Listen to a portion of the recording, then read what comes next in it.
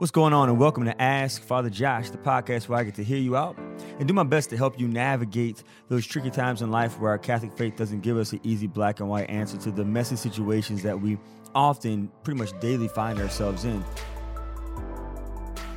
The purpose of the show is for me to accompany you, is to walk with you toward eternity in the midst of all the brokenness, in the midst of all the mess, especially whenever it's very difficult to discern what is God's will for me right now in this season of my life.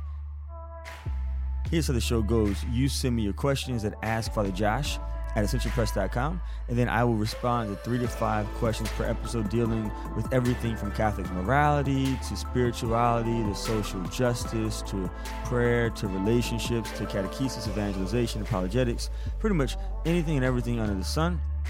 And then after I respond to your questions, you respond back to me at askfatherjosh@ascensionpress.com and comment, critique me, and let me know how my response helped you or didn't help you. I can't promise that my advice is always going to be best for you, though I can say I desire it to be really good. I spend time praying with your questions. I spend time studying the church's teachings to try to apply certain principles to the different aspects of your questions that you send to me. But I'm broken and I'm imperfect and I'm not God. And so there's going to be times where, quite frankly, I might give you advice that isn't the best. If that's the case, I want to give you the freedom right now to straight up reject whatever it is that I say if it's not helpful to you in becoming a saint. However, if it is helpful to you, even if it's difficult, then I want to invite you to lean into it and spend some time with it and potentially allow my answers to stretch your heart in your walk toward becoming the saint that God desires for you to be. So don't forget to rate us and to review us on iTunes. Why? Because whenever you do this, it helps other people find out about the gift of the show, if in fact the show is a gift for you. If you don't like the show, then just don't rate it and don't review it, because then people won't find out about it. So today's topics, we are going to talk about discernment, morality, scripture, and canon law. And right now, I just want to go ahead and do a little preface for the show, today's topics. I want to give a parental advisory warning to parents right now. If you don't want your kids to hear what we're going to talk about today, and I want to invite you to listen to it first, listen to the show first, and you discern if you're ready to have these conversations with your children, which I think is super healthy to have these kind of conversations with them. But I don't want to be the first one to expose your kids to this conversation if you're not ready for them to go there with you and Jesus in this season of their life. So right now, I want to give you the option, parental advisory, of you stopping the show and listening to it yourself first, parents. And then if you think it's good for your kids to listen to this show, which I think it would be healthy, potentially, then I want to invite you to sit with them, listen to this show, and have a great discussion with them afterwards. So in today's show, we're going to talk about the discernment, about when it's appropriate to avoid pregnancy in marriage, especially whenever you're just getting married. We're also going to talk about the morality of self-gratification. We're going to talk about the potential decline in morality since the biblical times, and also a canon law question about receiving communion twice in one day. So those are our topics for today's show. So stay tuned, and let's jump into a glory story. Today's glory story is about me surviving both in 2 weeks. I survived an attack from the enemy, and I survived an attack from a sea creature or ocean creature or water creature. I don't know what kind of creature this is, but it was definitely a creature that lives in the water. So here's what happened. I was a deacon back in 2013, I believe. Yeah, 2013. And I was just wrapping up my assignment, my parish assignment. So I had 2 weeks off before I went back to seminary. And so I decided to spend that first week in a hermitage. And I spent a week in a hermitage with the Bible. And I was just interceding for people, praying in a way that's called executing scripture, executing the word of God. This is where one takes the word of God and applies certain passages to different things that either I'm going through or what someone else is going through. And so I would, like, when I was interceding for my friends, if I knew what their struggles were, like one of my friends struggled with anxiety. And so when I was praying for him, I specifically would read out loud the Gospel of Matthew chapter 6, where Jesus says, do not worry about anything. I'd read out loud Philippians chapter 4, where he says, do not be anxious, right? And I would just proclaim the word of God out loud over and over again for 30 minutes straight.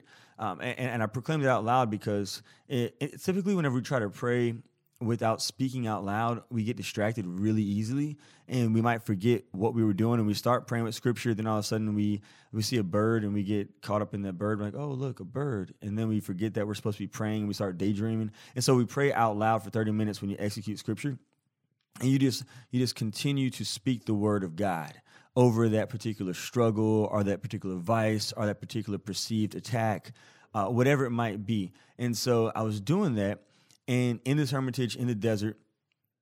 And after I finished like my round of just like going hard, interceding for some of my friends, I went for a walk. And when I came back from my walk, the hermitage, after I got done praying with the scriptures, was filled with flies. Flies were all over the place, and I was going back to pray some more, and then obviously I was distracted from prayer now because there's all these flies all up in the hermitage. And the hermitage was simple. It was literally in the desert. It was a bed.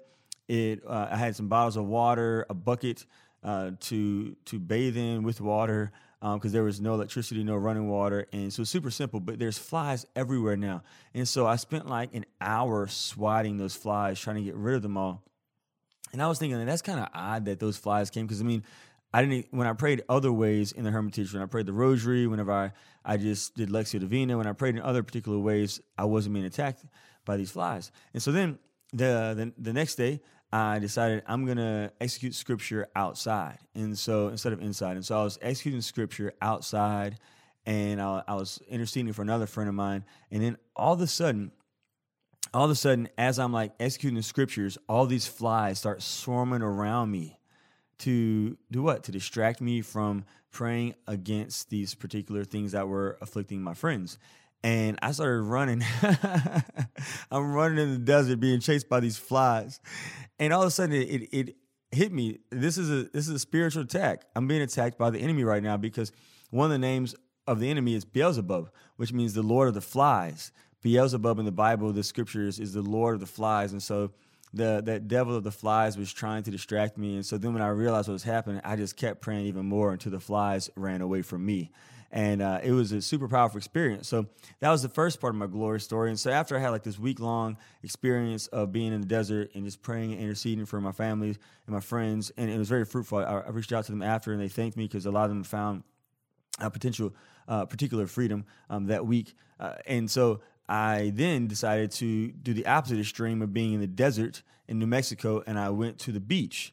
And so I went to the beach with a childhood friend, one of my best friends from childhood. Sam with the Wham is his name, and also one of my good buddies from seminary formation, Deacon Matthew Johnston, and we're at the beach and we're hanging out, and it's funny. I mean, this was I'm biracial. My dad's black, my mom's white, and so this was like one of the first experiences I had hanging out with one of my black friends from childhood and one of my white friends from seminary, and I never realized the difference between blacks and whites to the extent that I did when I was on this trip, because here we were hanging out and we were throwing a frisbee because that's what Deacon Matthew liked to do, right? Apparently white people like to throw the frisbee. And so we're throwing a frisbee, and we decided to throw the frisbee in the water, in the ocean. And so now I'm in the ocean and we're throwing this frisbee, and I'm like neck deep in the ocean catching the frisbee. It was so much fun. And I was embracing my half white side right there. I was like, oh, this is so much fun, Matt. And all of a sudden, check this out. I got hit by a shark. So we believe, allegedly. It was allegedly a shark attacked me. This animal, this creature in the water just bum rushed me and smacked me in the back of my leg, knocked the mess out of me. And so I just lost my mind. I started screaming, shark, shark. I mean, my leg was bleeding a little bit, and I was screaming, and I was like swimming. And this was the moment I learned the difference between white people and black people.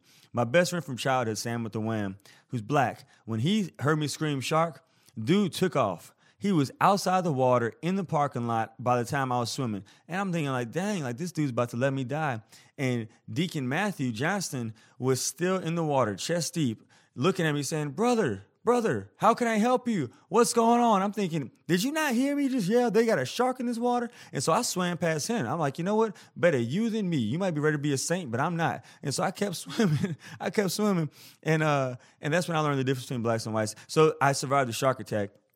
And I ended up, I emailed like my rector at the seminary, and I just, let them know, hey, I just survived a shark attack because I thought it was pretty cool.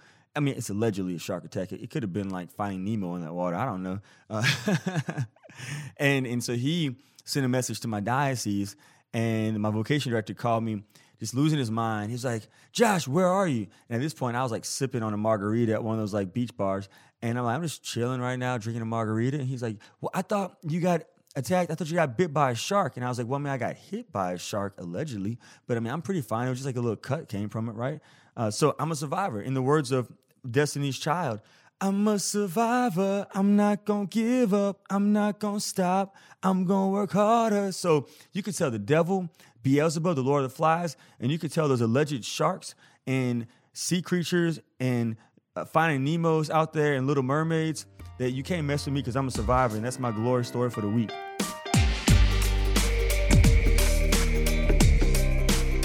All right, before we jump into today's topics, let's get some feedback from some previous shows. Laura writes this. Laura says, love your podcast. Praise God, Laura. I'm so glad to hear that. But please make more videos too. I certainly enjoy making videos with Ascension. They're awesome. And I have a few more videos outside the ones that you can catch on YouTube through the programs Life, Love, and Theology of the Body, Alteration, and an upcoming program that's coming out. I think you can order it right now. It's called Rejoice. It's an Advent program with Father Mark Toops and Sister Miriam James, as well as we did some videos for an upcoming book that I have coming out this year. I think those are the videos I have right now recorded. So if you get those programs, then you can definitely see more videos. This is back to Laura. She wrote this. Oh, my 5th grade CCD class loves you, and I run out of your videos too quickly. Okay, cool. They say Father Mike talks too fast. No, Father Mike does not talk too fast. Tell them they just need to hear quicker. Father Mike is one of the best evangelists we have right now in the church, in the world, really. He's such a gift. And let me just tell you this about Father Mike. Father Mike is a straight up humble dude. He is a good guy. Like there's, sometimes being on the speaking circuit, you meet people, and some people have a gift of evangelization, but you meet them and you're kind of thinking like, man, you don't have the best personality. Father Mike is an exceptional human being. He's a great guy. And he also wrote the foreword to my book that's coming out later this year. So you got to check that out when it comes out. And anyways, you wrote, I am as white as mayonnaise. That's pretty white. Is that like the white chick's white? Because mayonnaise is pretty white. And I also know that TCB is taking care of business. Well, guess what? I know that too now, all right? Everybody and their mama done told me that. So keep up your great work. You're truly a blessing to the Christian and Catholic community. Love, Laura. Laura, thank you so much. God bless you. I'm going to pray daytime prayer for you today. Also, another comment came back from Tara, who wrote this. By the way, I heard you on one of the podcasts. Remember that you didn't use the word soda or pop. Soda from Minnesota or pop. You were trying to remember what us in the South. I'm from Tennessee. Ooh, ma. How does that song go from that dude, Tennessee Whiskey? It goes like this. Let me see. Used to spend my nights out in the bar room. Yeah. Did you see the concert? Not the concert. Did you see the show that Justin Timberlake did with the guy who sings Tennessee Whiskey, whose name I cannot think of for the life of me right now? And I'm pretty sure I'm going to get a lot of emails for not knowing his name. But, Chris Stapleton. Chris Stapleton and Justin Timberlake, they performed at those country awards, and I don't watch the country awards. It's not really my cup of tea, but I watched that episode and I watched that performance, and it was fire. That performance was fire. So anyways, you were trying to remember what us in the South, I'm from Tennessee, call those sweetened carbonated beverages that those in some other areas of the country refer to as pop or soda. Likely because of the strong influence of the Coca-Cola company in the South, this is what we did in Tennessee growing up. Go to somebody's house. They, as polite hosts, ask you what you want to drink, sweet tea or Coke. If the answer was Coke, it generally required a follow-up question. If you had a selection of more than one such fuzzy drinks on hand and Coke was always a given, saying next to guest, what kind of Coke do you want? Coke or Sprite or whatever other kind of Coke you had in the fridge, but you always had Coke. That was how we did it. Pepsi did not exist, basically. It was not even sold in most places in the 70s and 80s South, so Coke was a good catch, all phrase. Tara, thank you so much for that class. That was, history, awesome. So thank you, Tara. Thank you, Laura, for the feedback, and let's get jumping into today's show. Our first question comes from a young couple, Brad and Caitlin. They are writing me a question about NFP on the honeymoon. Thanks so much for your podcast. Really enjoyed it thus far. The questions have been off the beaten path and interesting. Unfortunately for me, I think that I'm going to add to that mix. My fiance, Caitlin, and I are getting married soon. We are planning on using NFP, but currently anticipate that we will be in phase 2, the fertile phase of the cycle, throughout our entire honeymoon. We believe it is our best interest to wait at least a year to try to conceive, as we're moving across the country to an area with no connections immediately after our wedding. What advice can you give to us to discern what the Lord is calling us to do on our honeymoon?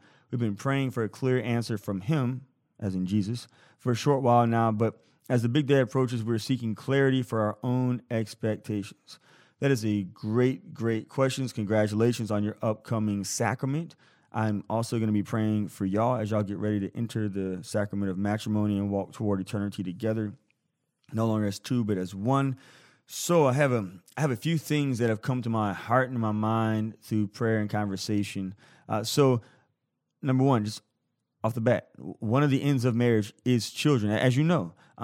But in my conversation, like just with married couples, so many of them have experienced infertility and or miscarriages.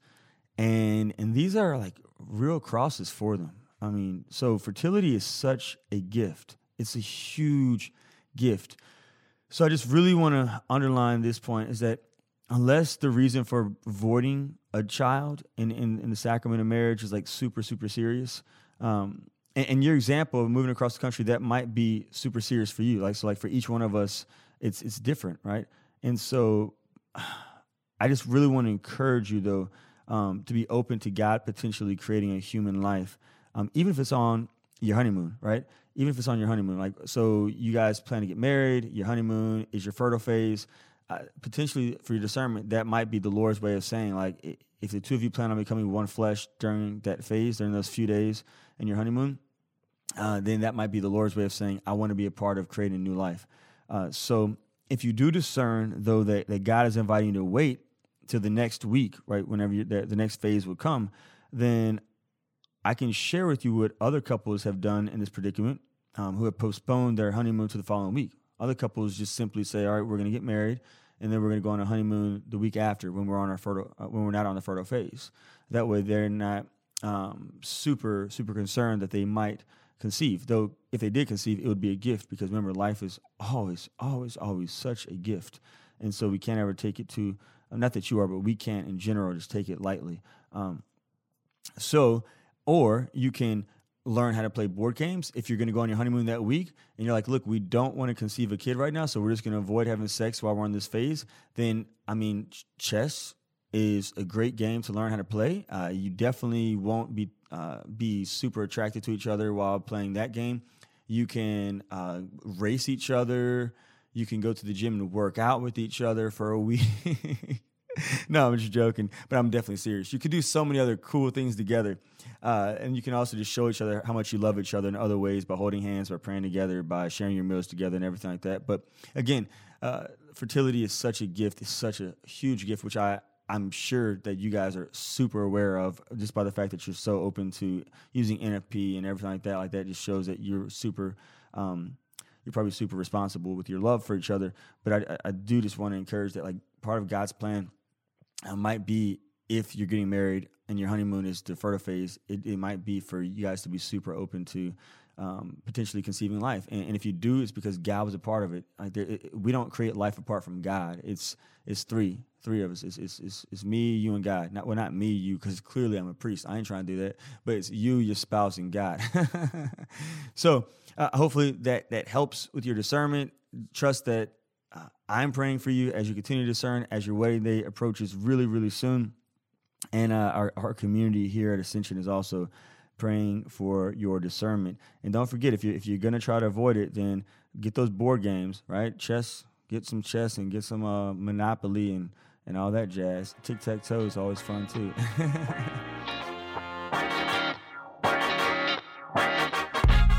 Our second question, and this is where the parental advisory potentially could come in, is about masturbation.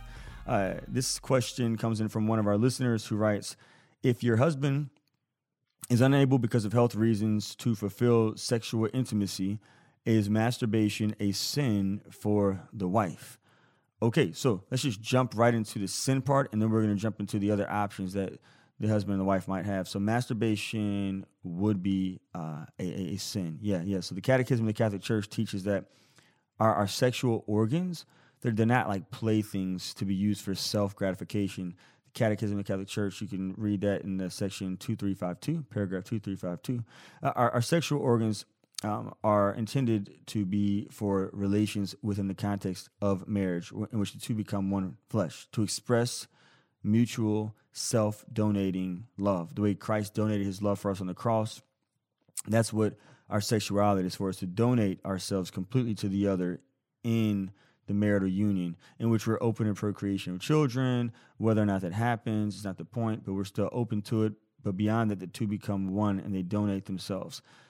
Kids cannot come from self-gratification. Children do not come from masturbation.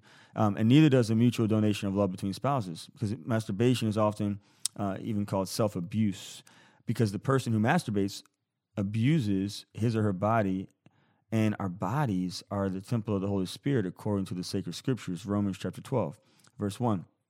So in masturbation, pleasure alone is the end goal, not the joy that is found in truly donating ourselves to another person and becoming one flesh. So it's the end isn't proper. Psychologically, masturbation is also dangerous because it can have the potential to draw someone to become just very selfish and very pleasure-oriented. And therefore, if I don't get pleasure from you, from this conversation, then I'm not going to spend time with you. If I don't get pleasure from certain things, then I'm just going to avoid them. So that's the first part. Yes, masturbation definitely would be because the purpose of the sexuality is for the two to become one flesh. A great resource, even though it's written for teenagers, and it sounds like you're not a teenager because you're married. But this resource is by Matthew Pinto, and it's called Did Adam and Eve Have Belly Buttons? And 199 Other Questions from Catholic Teenagers. Okay, just don't worry about the teenager part. The book is really, really good, and it answers a lot of questions. So I'd highly encourage you to get that. But on to other options. What are your other options if your husband, in this season of his walk with you, because of health reasons, is unable to fulfill sexual intimacy? Well, medical interventions are illicit when they seek to restore the person to natural health. So that's where you have certain pills that guys take. I mean, I can't tell you how many elderly men I know take. I mean, I don't know that many, but I've had conversations with quite a few elderly men who just talk about they use whether it's Viagra or different other kind of pills to help them to achieve an erection, which helps them to then become one flesh with their wife. So one time it was kind of funny. This guy walked up to me. He was like, "Yeah, Father, you know what it's like to have ED." And I was like, "What's ED?" And he said, erectile dysfunction. And I was like, this conversation is getting awkward. All right. So definitely be open to medical intervention through medicine that can help him achieve erections, which can help him become one with you if that's the issue. Also, I would encourage you in this season of your marriage to develop a marital spirituality, which includes loving each other well in other ways outside of the sexual union. We acknowledge that forgoing the sexual act is super challenging. I'm not going to sit here and tell you that it's going to be easy to go without having sex in this season of your life, because sex is a gift. Sex is a great and good gift from God. And this would involve some suffering. And certain couples have to experience the suffering for periods at a time, and other couples have to experience this suffering permanently because of certain privations that might happen throughout life. But your marital covenant can still be renewed in more ways than just the gift of sex, right? So there are other ways that your marital covenant can be renewed. I mean, just think, for example, say if your husband was in a terrible car accident and was paralyzed and wasn't able to fulfill the sexual gift in marriage anymore, then the wife who would wake up throughout the night to bathe him and care for him, that's a way to renew that's a way to renew the marital covenant, is through these acts of love toward each other, these acts of intimacy toward each other. If a husband decided, I'm going to get up out of bed and 2:30 in the morning when the baby's crying so that my wife can finally get some rest because she's been with the baby all day.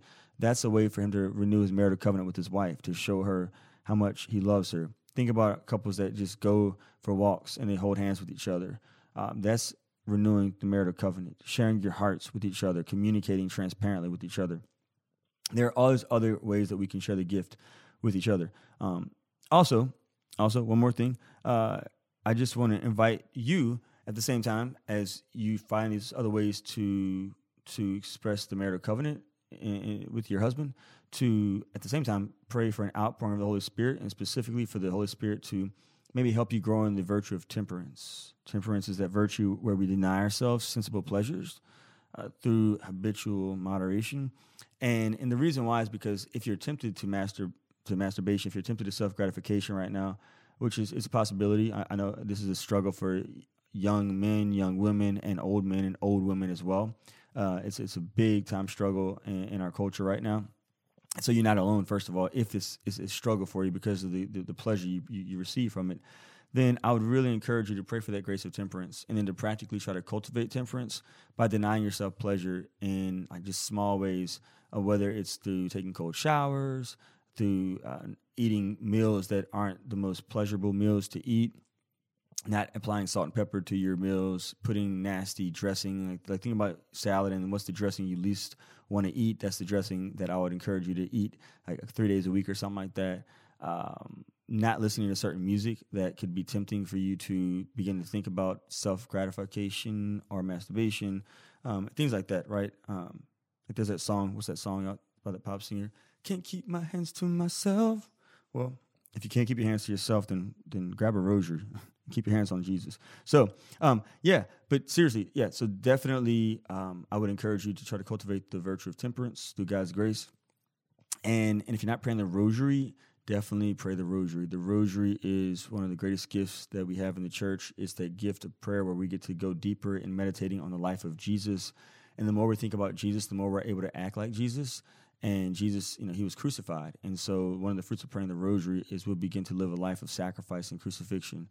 And especially even when we struggle with sins of like self-gratification, it can be helpful to even imitate Christ and to lay down with your hands extended as if you're being crucified right now. Because if your hands are being crucified on the cross with Christ, guess where they're not at? They're not down there. So that could also potentially help you out. And if it's still a struggle, then be patient with yourself, because remember, every single saint in the history of the church, except for the Virgin Mary, had vices. They all had vices, I guess some saints. No, because some saints died as a baby and they didn't really have vices. Most saints had vices that they struggled with, and guess what? They're still saints, and so you're called to be a saint too, even if it's a struggle for you. So hopefully that advice was helpful. What do y'all think? Do you have any additional advice for this person who wrote the question, for this wife? Write me at askfatherjosh@ascensionpress.com and let me know. All right, we're going to take a quick break, and when we come back, we're going to dive into our final 2 questions.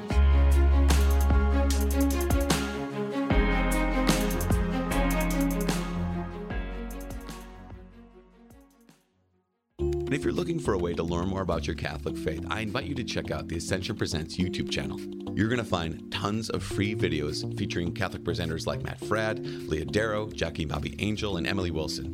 Go to youtube.com/Ascension Presents. That's youtube.com/Ascension Presents. And if you like what you see, please share and subscribe.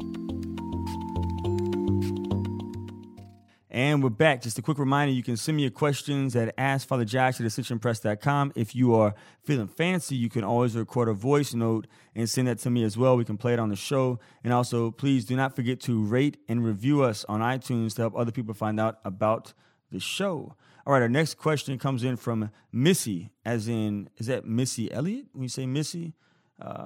Missy Elliott. She was a rapper in the 90s, a producer, and super duper fly. So Missy writes this about the Bible. When reading the Bible, we read about truly horrible things that people did to each other back then. Back in the day, they did some bad things to each other. Okay, so when comparing to the world today, I wonder very often, is the world any better than it was over 2,000 years ago? Do you think, in God's eyes, we have made any progress. It troubles me a lot sometimes. I have to put it out of my mind and try to focus on my immediate surroundings because I don't have the answer. Missy. All right, Missy, that's a great question. And I'll be honest with you. In the eyes of God, I don't know. I mean, people were broken back then. People are broken today. Concupiscence was real back then. Remember, concupiscence is that desire that we have to do that which is wrong. St. Paul writes about that. I do what I don't want to do, and what I don't want to do, I do. And so like this, they had concupiscence because of the fall of Adam and Eve back then. We still have it today. We certainly have the sacraments to aid us today, which is a great gift in our walk toward eternity. But I'm just going to be honest with you. Sometimes the best answer we can say is, I don't know.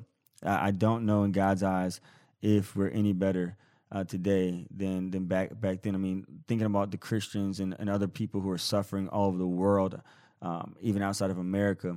America, we have our own problems, certainly, but like all over the world, people go without food and without water, and they're being tortured and mutilated, and so there's just so much evil. I don't know. So that's the best answer I can give you right now is, honestly, I don't know. But I'll continue to pray with it, and if I perceive something in prayer from God, I'll be sure to share that with you in the future. But, yeah, I just don't know.